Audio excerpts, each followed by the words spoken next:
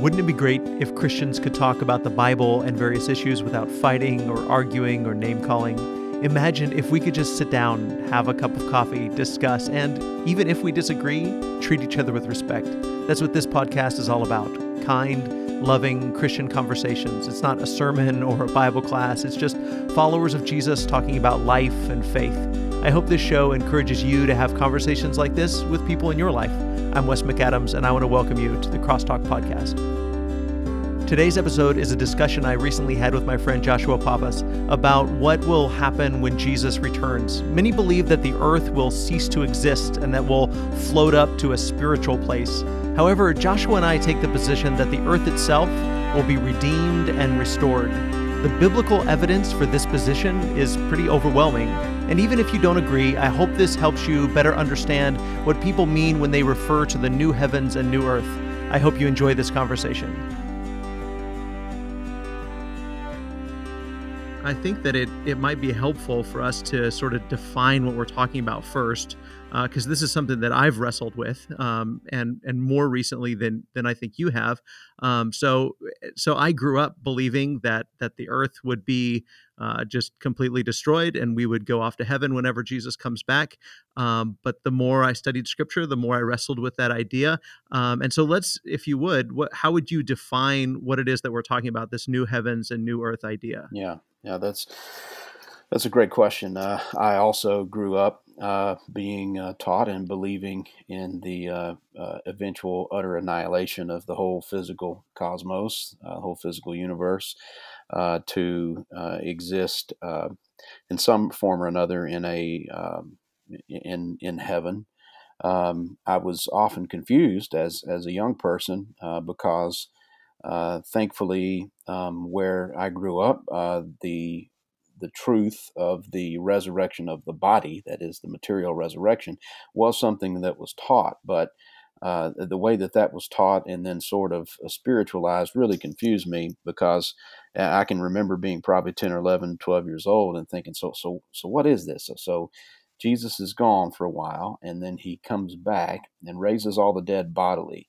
And then we sort of float up into the sky as he's destroying the whole physical universe. And then what happens? Do we continue to be in our material resurrected bodies, or do our bodies just kind of dematerialize and become pure spirit form? And I could never quite get a clear answer from folks, even folks who were considerably well developed and accomplished Bible students. Some said one thing and some said another. So, from some of my earliest years, actually thinking about the resurrection and thinking about our eternal state of existence, there was a lot of confusion. And I think even today, as kind of the new heavens, new earth thing has become, unfortunately, controversial, even folks who hold the view, who have different opinions about different aspects of it. And of course, those who believe that teaching that we will spend our heavenly existence on a literal new heaven and new earth, they themselves also have some confusions about different aspects of that. So lots of stuff to think about. But what I specifically mean is that I don't know how deep to get into this to start with, but I'm just going to try to start from simple, and we'll let it get more complex if we need to. But basically, I believe that the Bible teaches that when Jesus returns, he will set up his glorious throne, and he will judge all of mankind, and the lost will be cast out into a place of outer darkness, and those who are saved will, in their glorified resurrection bodies, be given a place and a role and a function in a literal new earth that will be the place where we will live in heaven. And the picture that Revelation 21 gives us, Revelation 21 and 22, of the New Jerusalem descending down out of heaven, and the statement that the dwelling of God will be with man, and so on, means that this veil of separation between our physical existence and God's spiritual home, the heaven of heavens, which I believe that barrier between the two realms or dimensions, if you will, was put in place following the fall of mankind in Genesis 3. and believe that will be removed, and all of the material cosmos, the physical universe, the world is going to be restored, regenerated, renewed, brought into the pristine state of perfection that God originally intended for it to be brought into, and we will continue to live embodied existence in perfected resurrection bodies like Jesus's resurrection bodies in that new heavens and new earth forever and ever and ever. That is so well stated. I mean, it's amazing how precise you were. I shouldn't be amazed because I know that this is something you've thought about and talked through and studied and even taught on and written on. And so I appreciate how precisely you laid all of that out. And I'm trying to sort of put myself in the shoes of someone that may be hearing this for the first time, or maybe if they've heard it, they've only just sort of, because I think about how I heard it the first time. I remember somebody saying to me, it hasn't been very many years ago, when somebody sort of introduced this idea, and they just, I mean, it was probably a comment on Facebook or something like Right. that, and I just dismissed it out of hand, and I said, "Well, that's just ridiculous. I don't know, Yeah. I don't know where you got any of that stuff, you Yeah. know."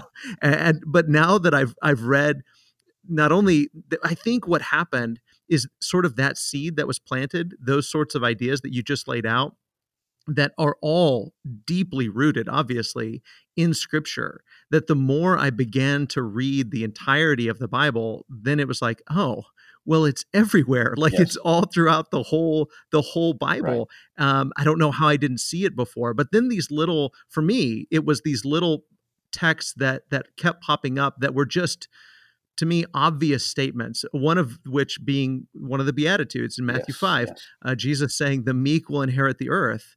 And I kept thinking, what did I think that meant Right. before? Like, what did I, what was I mean, I've read that a million times. What did I think that meant? And I really don't know. So when you lay all of that out, I know that there's going to be some people that are listening to this that really wrestle with that and say, well, what is this Josh guy talking about? Where's all this stuff coming from? So if there are some texts that are sort of your favorite go-to texts, and obviously I think you and I both would agree that we want to steer away from pulling one verse or two verses out Right. of the context. Like Absolutely. I said, I think this is the story. You just laid out this narrative, this overarching narrative of all of Scripture. So, but what are some of those texts where you see this taught pretty clearly that somebody could go to and say, oh, I never noticed that, or I didn't realize that, or I never put those things together? Sure. Sure.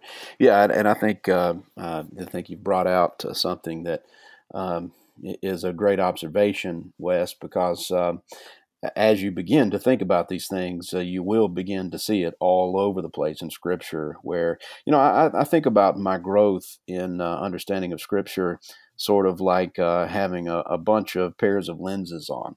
And, our worldview, basically is the lenses that we see our world and understand our world through. And by the time we're grown, I don't care who you are or how you've grown up, you've got a number of sets of lenses on that you are not aware of, that are assumptions that you're viewing the world and thinking about yourself through. And if you are a truth seeker is not someone who says, okay, everything that I've been taught from the ground up here, that's true because all my ancestors, they wrestled with this and worked all this out and they got it all right. And so I'll never question any of that. That's what I call traditionalism. And you're just sort of rolling the dice and hoping that your ancestors got it right. I certainly respect my ancestors, and I can say with confidence that through my own studies, most of what I was taught growing up in the churches of Christ was and is right. But as a truth seeker, I have to always keep my mind open to the possibility that all best intentions aside, somehow, some way, I put on a pair of lenses that are causing me to sort of miss some things. And as I continue to think, am I bringing preconceptions into this passage? Am I reading this word with a definition that has been given to me by something other than Scripture? And continue to ask those kinds of questions. And if you do, again, I don't care who you are, you're going to realize that some of the things that you grew up believing are not exactly right. And as you take those pairs of lenses off one at a time, you become more perfectly able to see the truth without these layers of tradition, hindering you from recognizing it. And that's what I think you were talking about. That happens sometimes, and it's definitely happened with me on this subject. So, not to belabor the point any further, I think the first thing I would suggest is that people stop merely looking at the trees and back up and look at the forest and recognize that there is a trajectory. There's a direction that is set in place in Genesis 1, 2, and 3. And we have to understand some basic fundamentals of the faith, and that is understand who God is and what God does and what God does not do. Now, God's foreknowledge of what will happen doesn't necessarily mean it is exactly what he would have happen in a perfect environment. It's the distinction between God's sovereign will, his ultimate will, how everything in the end will turn out exactly the way God wants it to. But in the meantime, God certainly, in his sovereignty and providence, allows some things to occur that are not according to his ultimate will. Sin is one of those things. And so when God created the universe as he created it in Genesis 1 and 2, and as it existed in the first part of Genesis 3, that is a statement of, or that is a representation of how God wanted things to be. And if God's ultimate will would have been done, and that is that sin would have not entered into creation, we ask ourselves, where would this thing have gone then? And we find nothing in the ancient text of Genesis to even in any way imply that God just intended for this to be a testing ground to scrap this thing and to do something altogether different than what he did when he created the heavens and earth in the beginning. And so it's very important because God did not want mankind to sin. He didn't tempt them to sin. He doesn't tempt anyone to sin. He himself doesn't sin.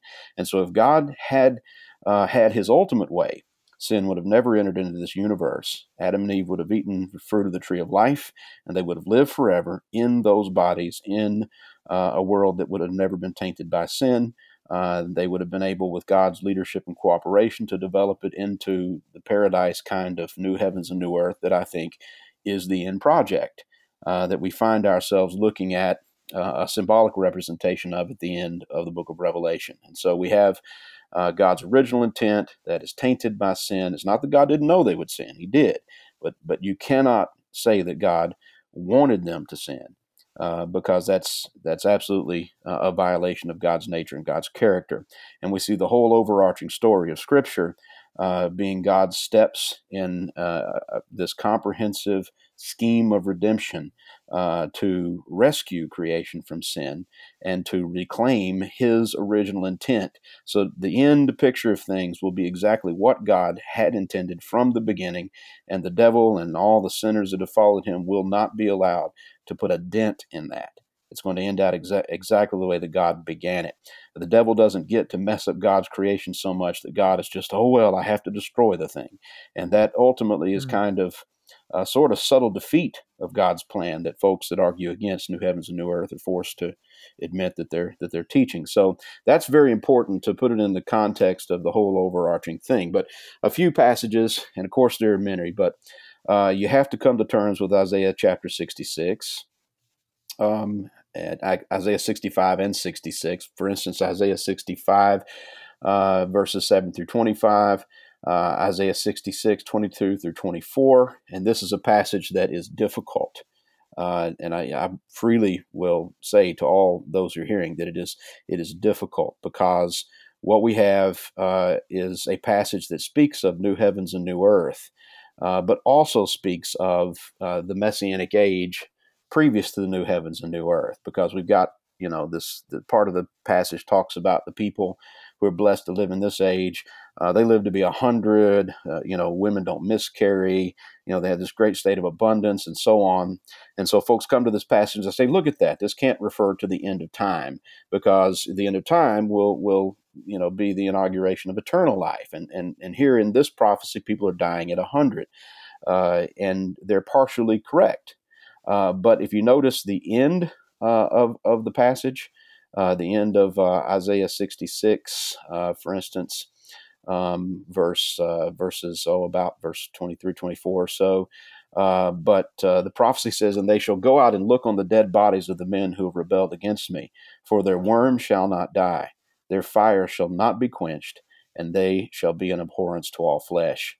And I think the informed reader immediately recognizes that Jesus quotes these words in Mark 9, 42 through 48 as applying to the end of time and to those who will be cast into Gehenna. And so Jesus's perfect interpretation says, at least part of the prophecy in Isaiah 65 and 66 refers to the end of time.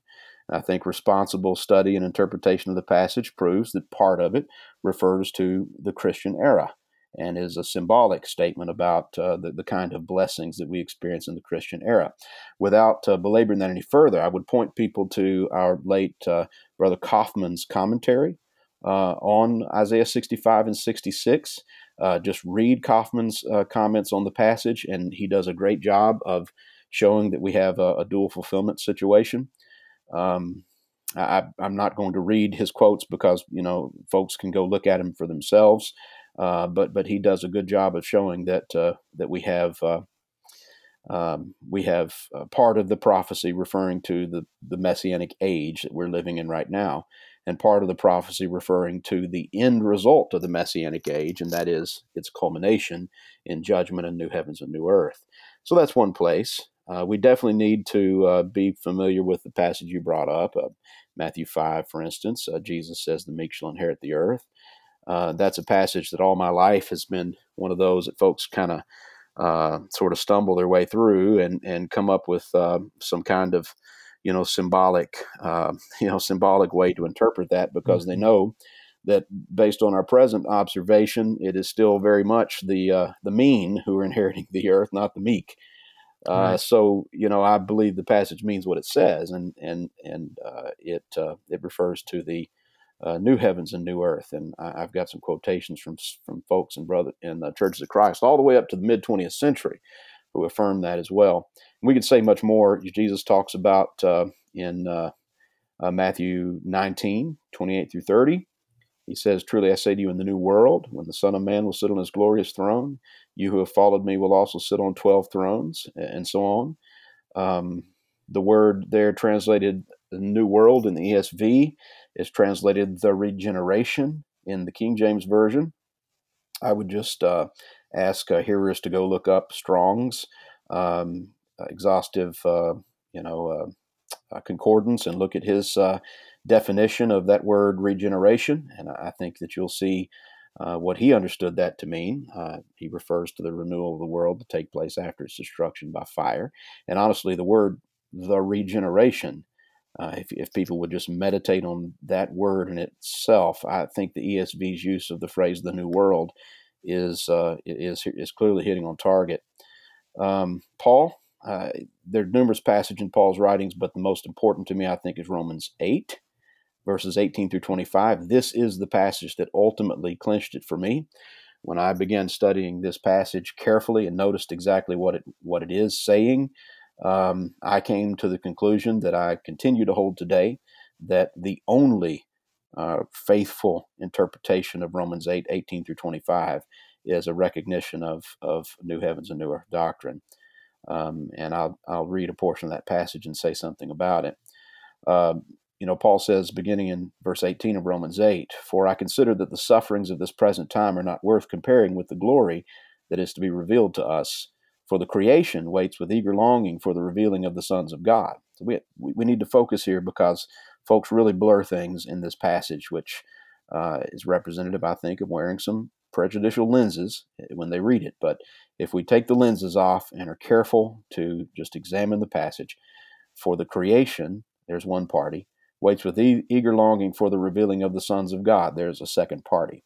So we have two parties, two interested parties in this passage that are looking forward to the culmination of things. The passage continues, "For the creation was subjected to futility, not willingly, but because of him who subjected it, in hope," notice what the passage says, "that the creation itself will be set free from its bondage to corruption and obtain the freedom of the glory of the children of God."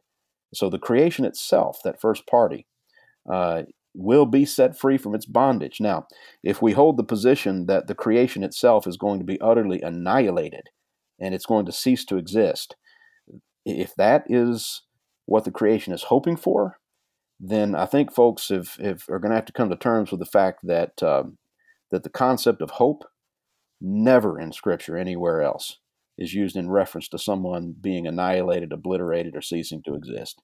hmm Uh, hmm And let me go just ahead. kind of interrupt there for a second too, and I'm sure you're aware of this, it seems incredibly problematic to me. But the way that I've heard those that push back against the new heavens, new earth idea, push back on our interpretation of this passage and say, well, creation there refers to creatures, which refers to people, which refers to non-Christians. So their interpretation of those two parties is one, the Christians, and two, non-Christians. Um, and I don't know how you interpret what Paul is saying. If that's how you read creation there, that he's talking about non-Christian people, non-saved people, Hmm. non-children of God people, then it would seem to be teaching sort of a universalism, which those people that are saying that would Right. not affirm.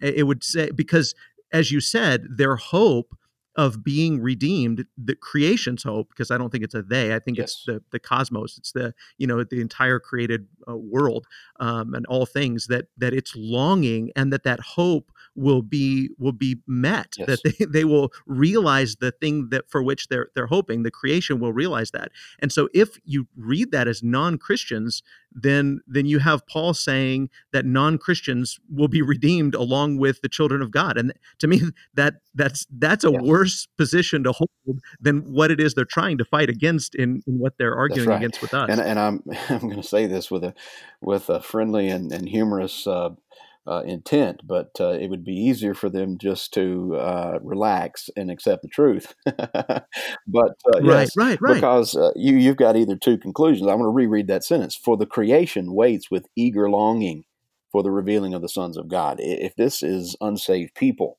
then either you have unsaved people waiting with eager longing to be cast into hell, or you have unsaved people waiting to be saved even though they're unsaved. And it's an untenable position no matter which way you interpret it. And so I won't read the rest of the passage. People having access to the Bible, Romans 8:18 through 25, just read it. And I think that if you try your best to take your lenses off and just see what the passage says, it says that the creation itself is, in a sense, a sort of humanized in this passage. It is looking forward to the day of redemption because it gets set free from futility, just as we, receiving our resurrection bodies, are set free from utility from futility. And so there's a little bit of an illustration, a lesson I think that needs to be brought out here about why the world is the way that it is today. If you look at God's original purpose in Genesis 1, sinless man, holy mankind before the fall, was given dominion over the material cosmos to rule it in the name of God. And so God has the rulership over mankind. Mankind, as his co regents, are given rule over the material cosmos. In Genesis 3, mankind sins against, rebels against the one who has the right to exercise authority over us. We rebel against God. And as a result, God subjects the creation to this futility so that it rebels against us. And so we see this language throughout Scripture of natural disasters and famines and earthquakes and these things written of as birth pangs. In fact, Romans 8 Hmm. does. But these are a way for God to use creation that ought to be subjected to our authority, just the way that we see it subjected to Jesus' authority, being the perfect, sinless human in the Gospels. It is not functioning in subjection to us, just as we are not functioning in subjection to God. And so I think it's an Yeah. important thing for us to realize that there's something God intends to teach us about this.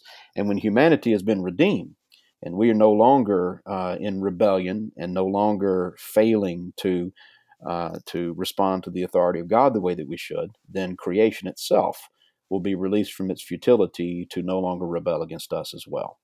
The times of storms and earthquakes and volcanoes and dangerous ocean tides and so on will be no more. And I think it's what the passage there is talking about. And just to give additional reading, Brother Moses Lard, one of our brothers in the Churches of Christ in the 1800s, his commentary on Romans is widely available. And I have never read anything better than Moses Lard's comments on this passage. Romans chapter 8, and that's on page 268 to 270 of Brother Moses Lard's commentary. And I would be willing to guess that a lot of our brothers in churches of Christ that do not yet hold the new heavens and new earth position, nevertheless have Moses Lard's commentary on their shelves. Or they can also read it by PDF for free online. I know you can find it there, but I would urge our hearers to just look up Moses Lard on Romans 8, and he'll be able to say some things, I think, in a very well-reasoned way that make it even clearer than we have in this conversation on Romans 8. Just maybe two more, and I'll try to make these briefer.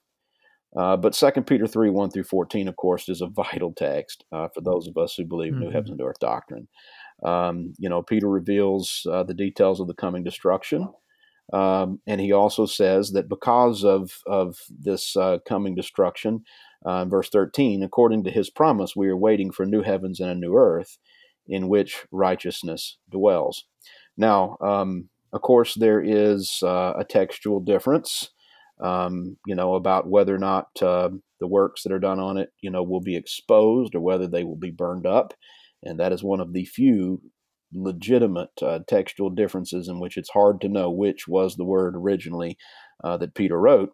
But in my opinion, it's irrelevant because if you look at the greater context of 2 Peter 3, you will see that Peter kind of lays some groundwork for us to understand the scope of what is in view. Because before we get to the destruction of the present heavens and earth by fire, Peter uses the example of the old heavens and the earth being destroyed in the flood by water.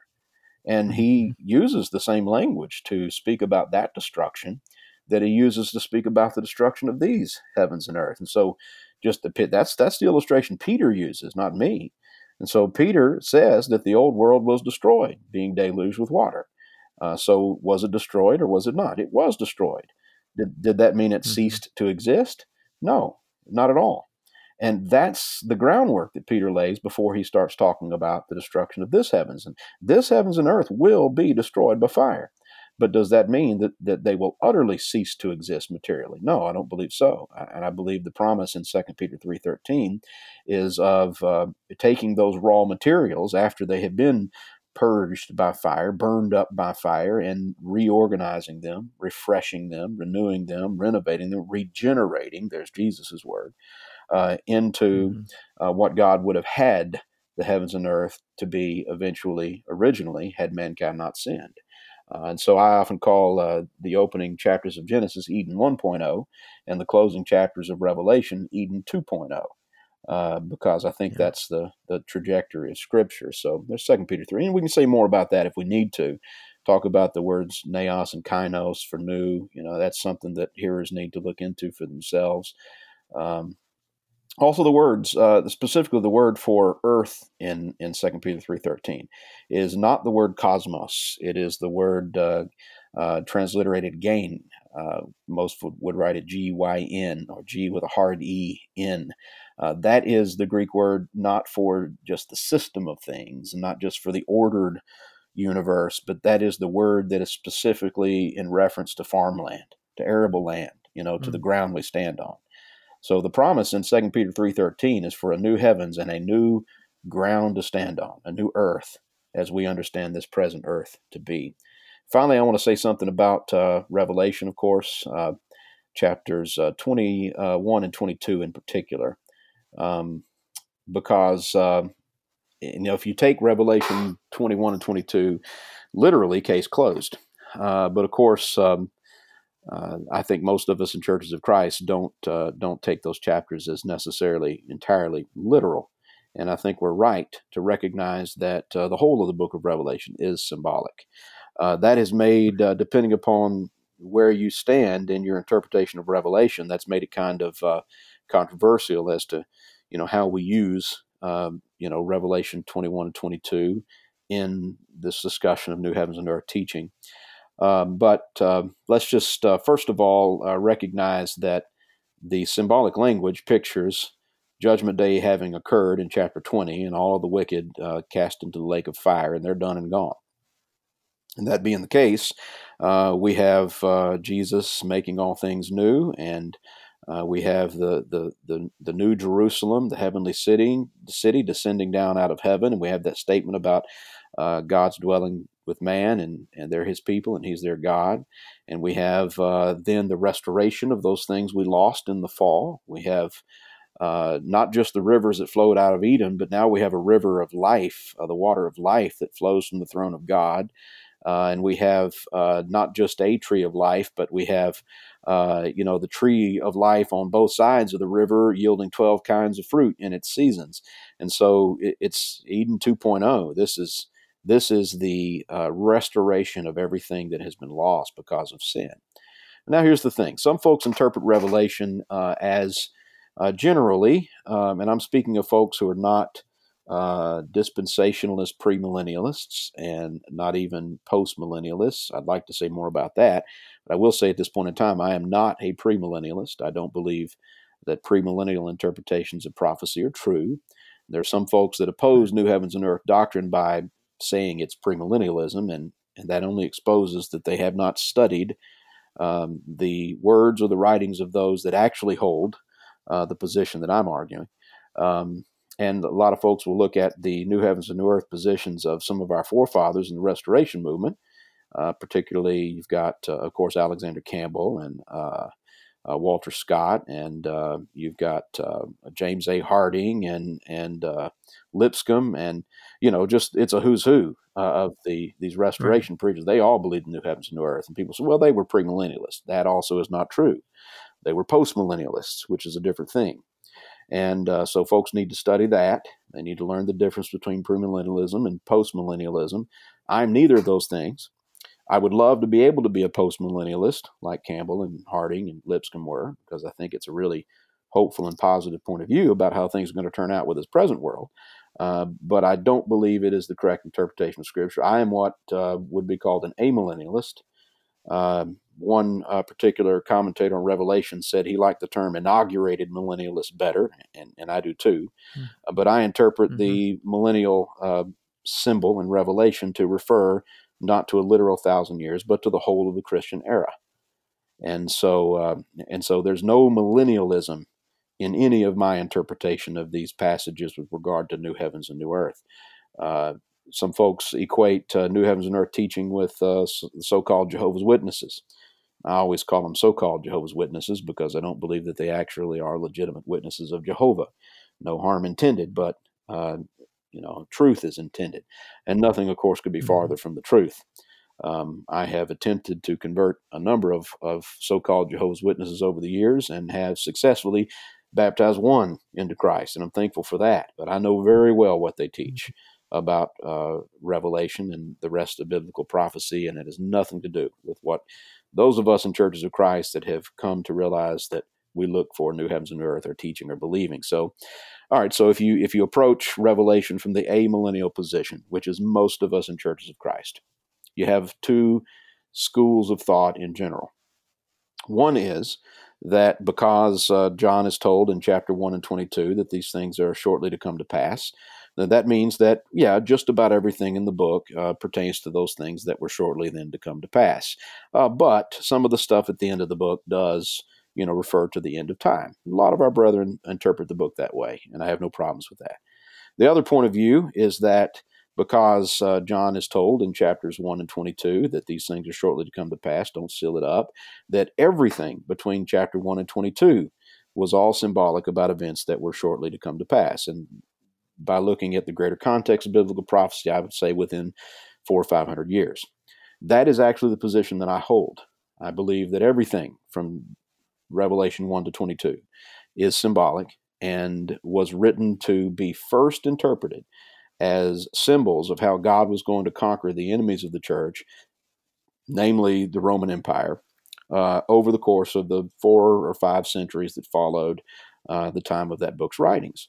And so folks will say, well, if everything in Revelation 21 and 22 is symbolic about the victorious church in the ancient world, and I think it is, then what could it possibly say about what is going to come at the end of time? And I would say to them, if they're asking that, that's a really great question. God uses symbols to communicate truth in a way that he intends for it to be understood. The key that we need to notice in chapters 21 and 22 of Revelation is that in order to symbolize the victorious church over persecuting Roman power, God chose to use the symbols of the end of time, of the great judgment, and of the inauguration of the eternal age. That is the symbol that God used to signify the victory of the church in the ancient world. And so, if I might paraphrase what that means, this is my interpretation. It is in essence saying to the ancient church, those of you who keep the faith, who endure all the sufferings that are going to come upon you because of heathen persecution, when that moment comes, when that heathen persecuting power has finally been, fully and finally dealt with, and will not be a persecuting power of the church again, it's going to be like you're in heaven. It's going to be like you're in the new heavens and new earth. That's how much of a weight is going to be lifted off of your shoulders. And so in conveying that meaning, God uses what literally will happen at the end of time as a way to symbolize how it felt to experience the legalization of Christianity in the time of Constantine, and how much of a breath of fresh air that was to the ancient church. And so I would answer folks who would criticize, saying, oh, that's all symbolic. It refers to the victory of the church, not at the end of the time. I would say that they're, in this case, maybe missing the trees for the forest rather than missing the forest for the trees. And I hope that makes sense to folks. And so those are some passages that I would definitely want people to deal with in order to understand what we're trying to communicate. Yeah, I think that's incredibly helpful. And I keep thinking, in addition to these passages, I keep thinking of the passages that kept coming into my mind as I sort of wrestled with these thoughts and these questions when people first posed these to me. There were certain passages that popped in my mind, and I thought, well, what they're saying that we're going to live in a world in which heaven and earth are united, and where it's renewed, and we're going to literally live on this planet, although it be changed. I thought that can't be true because of, and these passages kept coming to my mind. One of the ones that came to my mind, and that I often hear others argue as sort of a proof text, would be John 14.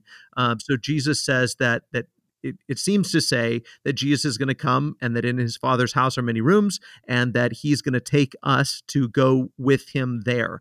And so it seems to be, at least when you read it with the mindset that many of us have, when you read it that way, that Jesus is going to come here and then he's going to take us there. And so the idea that we're going to stay here seems to be at odds with that. So how do you read John 14, and how does that make sense in light of what we're saying here? Great question. And I would agree that John 14, verses 4 through 6 specifically, is the passage that is most often cited and interpreted as speaking against New Heavens and New Earth doctrine. We understand where we stand today in history with relation to this passage, that Christ has now gone to be with the Father. He's presently in heaven with the Father, but we do know he's coming back. And that is promised to us. I would refer hearers to Peter's sermon in Acts chapter 3, I think beginning in somewhere around verse 19, where he says, that he's preaching repentance, and he says, repent and turn again, that your sins may be blotted out, so that times of refreshing may proceed from the presence of the Lord, and then he may send for you Jesus. And then he uses this phrase, whom heaven must receive until. And I would urge folks to recognize that there is looking forward to Jesus coming back and no longer being received out of their sight by heaven in the end time. And so I think this is what John 14, 4 through 6 is saying as well. Christ Jesus is presently in heaven with the Father, but he's coming back to the new earth specifically. And when he does, God is going to remove the curtain between earth and heaven due to sin that was symbolized by the veil in the temple, and it was torn from top to bottom when Jesus laid down his life. And I think it refers to, what we just talked about in Revelation 21 and 22. Jesus says, I go to prepare a place. And if I go and prepare a place, I'll come again.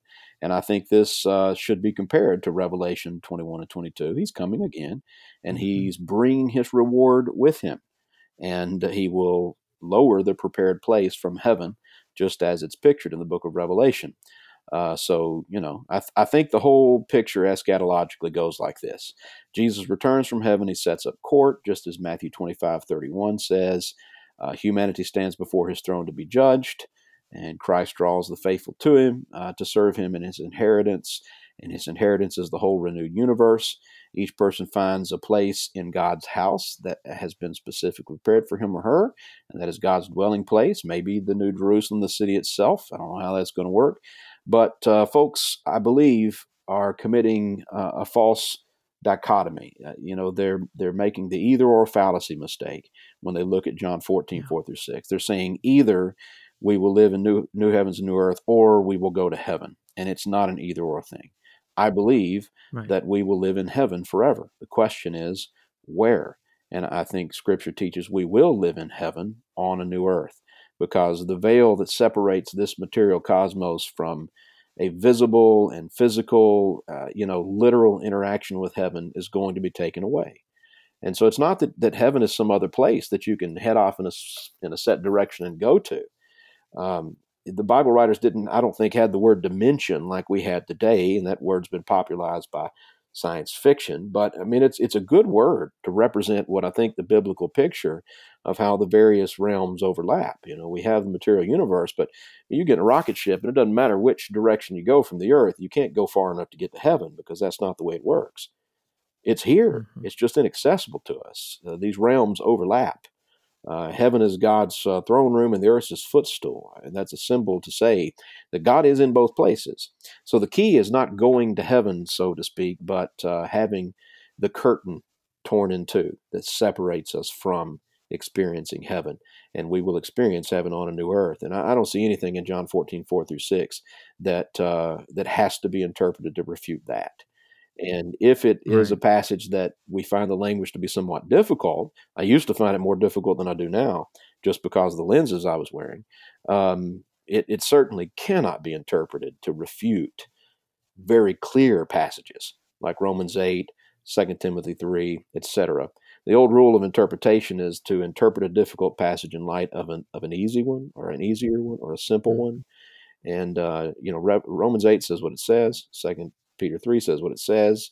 Uh, you know, Revelation 21, 22 properly interpreted say what they say. Isaiah 55, 65, and 66 say what they say. Jesus makes the promises that he makes, etc., etc., etc. There's nothing in John 14 that needs to be interpreted to contradict any of those passages. Right. And I think, and we always have to ask ourselves, what point is being Yes. made there? And it's all about the fact that we're going to be with the Lord, that we're going to be in the Father's house, and that there's room for all of Jesus' disciples in the Yes. Father's house. And so to make it an issue of where, quote unquote, up there or down here, so to speak, is to misunderstand not only the whole picture and the whole story, but also what Jesus is saying in the immediate context. And I love what you said about heaven and earth, and understanding that veil, that separation between, I like to think of it as the seen realm, the things that Yes. we can see, and then the unseen realm, the things that we can't, and that there's this veil in between, and that's what the coming of Christ is going to do, is ultimately remove that veil, and so that everything is seen, Right. everything is exposed, everything is revealed. And that's how the biblical writers tended to talk about it. I think especially the Hebrew writer talks about it as the revealing of these things. And so when Paul or other writers would use language that would say your reward is in heaven, that doesn't necessarily mean that we're going to go there to get it. It just means that it's there, it's Right. behind the veil, and that on the last day that veil will be removed, and all of those things, including Christ Jesus himself and the Father and all the heavenly city, all things will be revealed, and our reward will be given to us that is now being reserved for us in Yes. That's heaven. exactly right. So another passage, and I recently heard a discussion, and and good brothers, and and I appreciate the fact that people are discussing this topic, and it was funny. My name got drugged through the mud in this discussion that these guys were having. I don't really know how I became a representative of the new heavens, new earth idea, You're in good company, man. Let me just but for say whatever, that. I said you're in what'd you good say? I'm sorry, company. I missed it.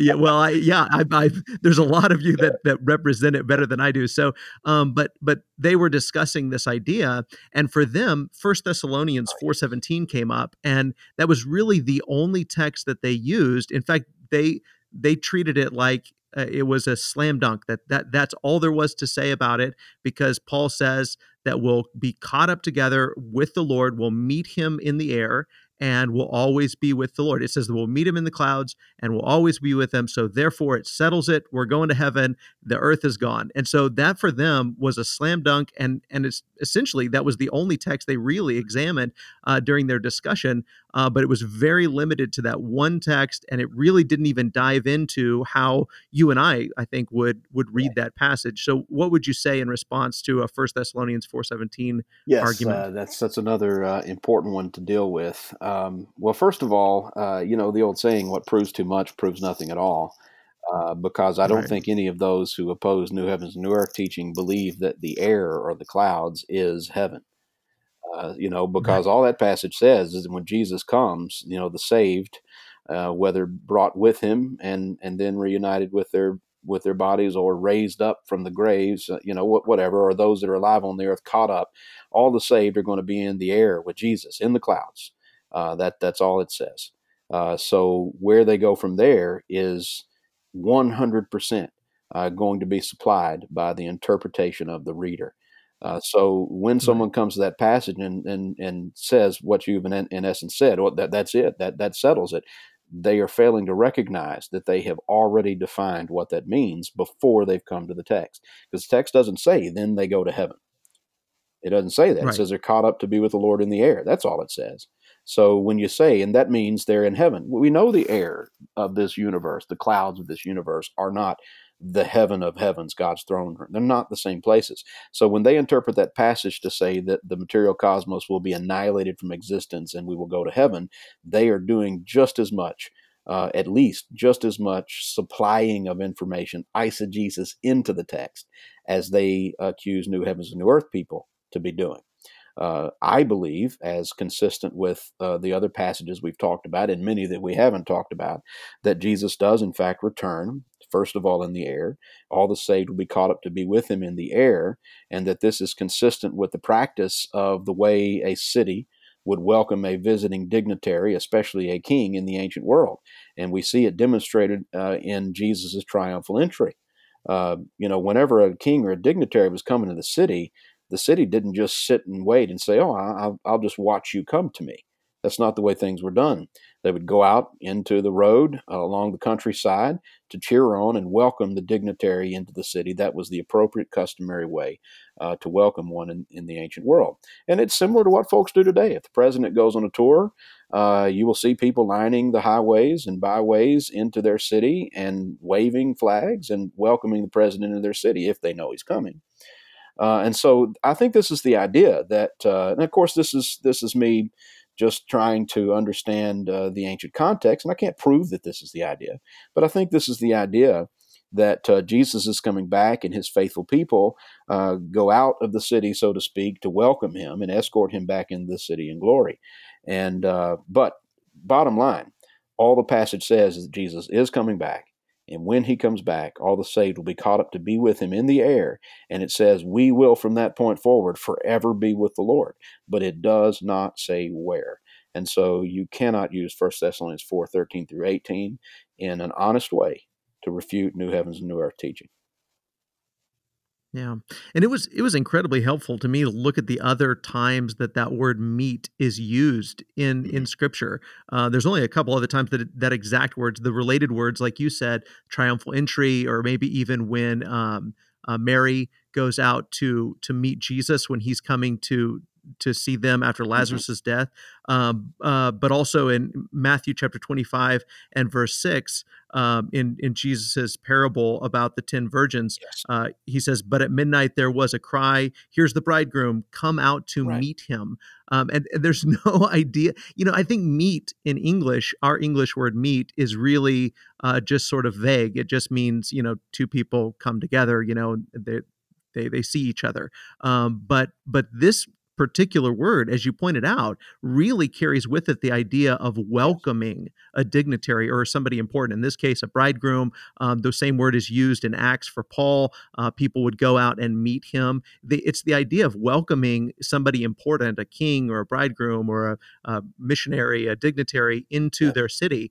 And yes, I mean, there is an assumption there, but I think if we'll read First Thessalonians 4 in the context of the entire narrative of Scripture, we see that that's exactly what's going to happen when Yes. Jesus comes, is that we will welcome him. We'll welcome our coming king to bring in this final age, the new age, the new heavens and the new earth. So let's sort of wrap up, and we only have a couple minutes, and I wish we had more time for this, because I think that some people will hear this discussion and they'll say, you know what, Wes, Josh, you've got a point. I see what you're saying. I can sort of see that in Scripture, but then again, I see the other side of it. And they'll sort of see both sides and they'll think, well, you make a good point, but I don't want to mess with it. I don't want to think about it.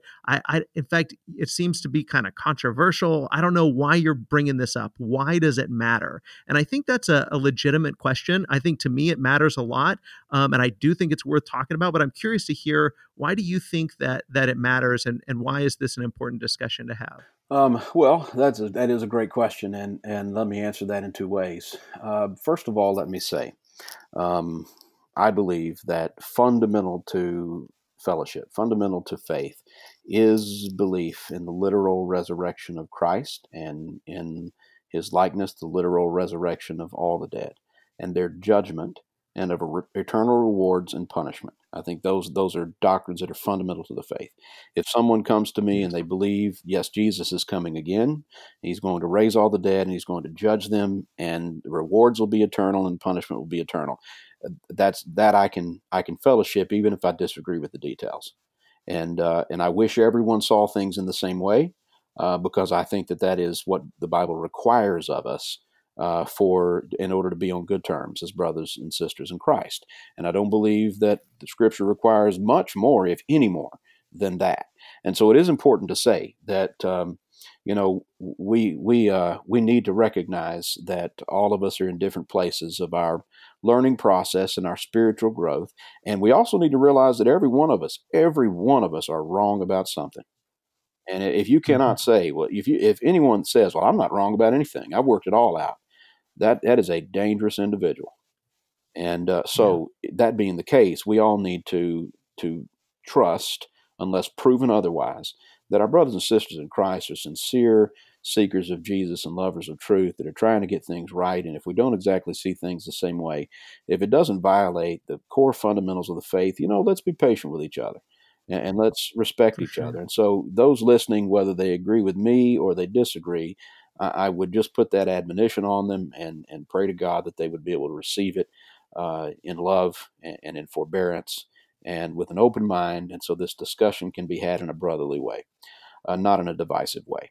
But now, secondly, as to the importance, first of all, truth is important.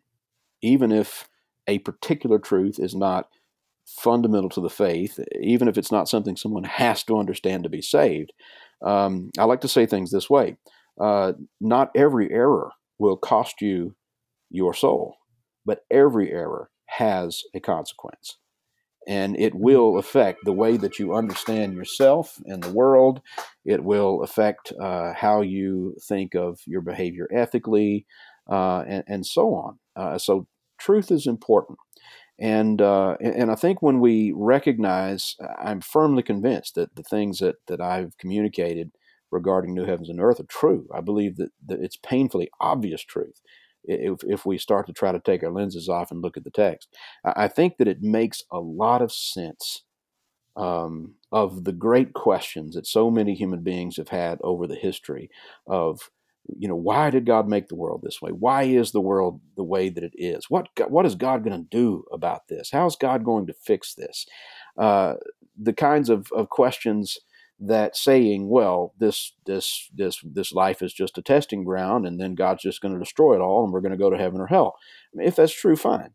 But I don't believe that is. I believe that's a vast oversimplification of things, and I don't believe that it represents the truth well at all. And there are a lot of people that doesn't answer the deep yearning they have for an answer that makes sense.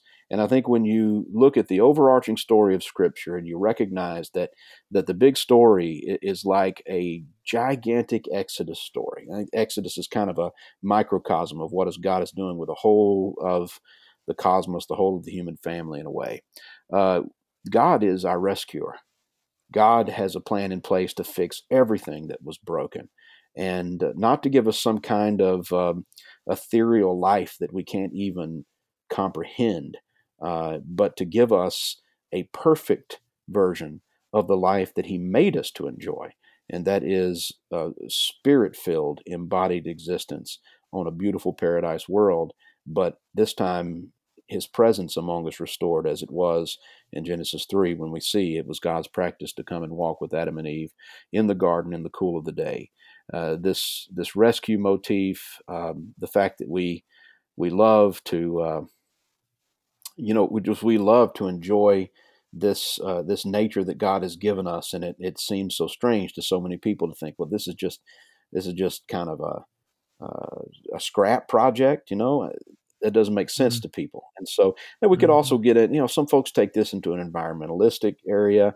I don't really take it there, but I do believe that recognizing that God did not ultimately intend the material cosmos just to be a, wad up and throw away project. It does renew the importance of us understanding that we need to be stewards of these bodies and of the material cosmos, and because God gave us the objective to rule it, and that was His original purpose for us. And so, there's so many ways we can talk about it as being important. But whether we're talking ethics or we're talking understanding and making sense of God's plan, which I think this does, or whether we're talking about taking care of the environment or whatever, we could talk about a lot of individual applications, ethical situations, whatever. But bottom line is, I think it's right. I think it's the truth, and truth matters. And that's really, if I'm going to go on record, the only answer that I care to give. Thank you so much for listening. If you enjoyed this podcast, I want to share with you 2 ways that you can help support what we're trying to do. The first is by rating and reviewing the podcast on iTunes or wherever you find your podcast to help others discover the show. The second way you can help is by checking out Logos Bible Software. Logos has partnered with us to give our listeners a great discount. So go to radicallychristian.com/logos, LOGOS. I think you'll love the software and you'll get a great discount by using that link. As always, I love you, God loves you, and I hope you have a wonderful day.